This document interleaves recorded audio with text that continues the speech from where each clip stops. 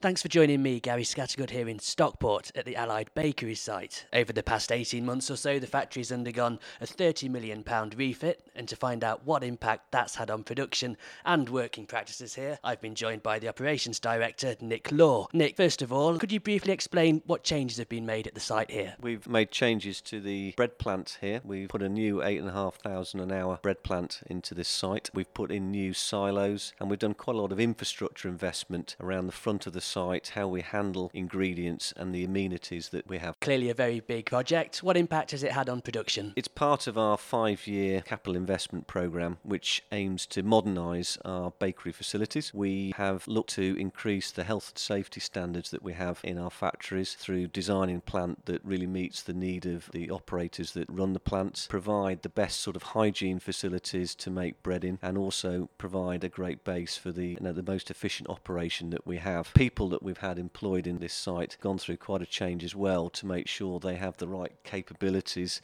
to optimise the investment that we've made, and we've spent a huge amount of time looking at the training that we're giving people to initially get them to operate the new plant and equipment. Then we're looking at what the sort of journey of learning and development is in the next few years to make sure that we carry on improving and optimising the wonderful new kit that we've just installed. And obviously the key objective is to make sure you come out with top-notch quality product at the end of all of this. How has the product fared on the new kit, and how is it looking now? The bread that's coming off the new plant is absolutely fantastic. So we've invested a lot in technology with which we make bread, looking at the very best technology we could find from around the world to ensure that we've designed that into the plant and equipment that is making Kingsmill every day. The softness and the freshness that we make the product are two vital ingredients to what makes Kingsmill one of the top selling brands in the UK. And so all the kit has been designed to make sure that we give the consistency of that great quality product to consumers every day, and that we keep the process running at the absolute optimum level every hour of every day, 7 days a week. From having a look around the factory today, there really is some state-of-the-art kit in there. It's heavily automated, which has led to a slight reduction, I believe, in the number of staff that are required to work the plant. How have staff adapted to the changes, and what happened to the staff that were working here previously? We've been on a journey with the employees here at Stockport. Everybody's been delighted that the company's investing £30 million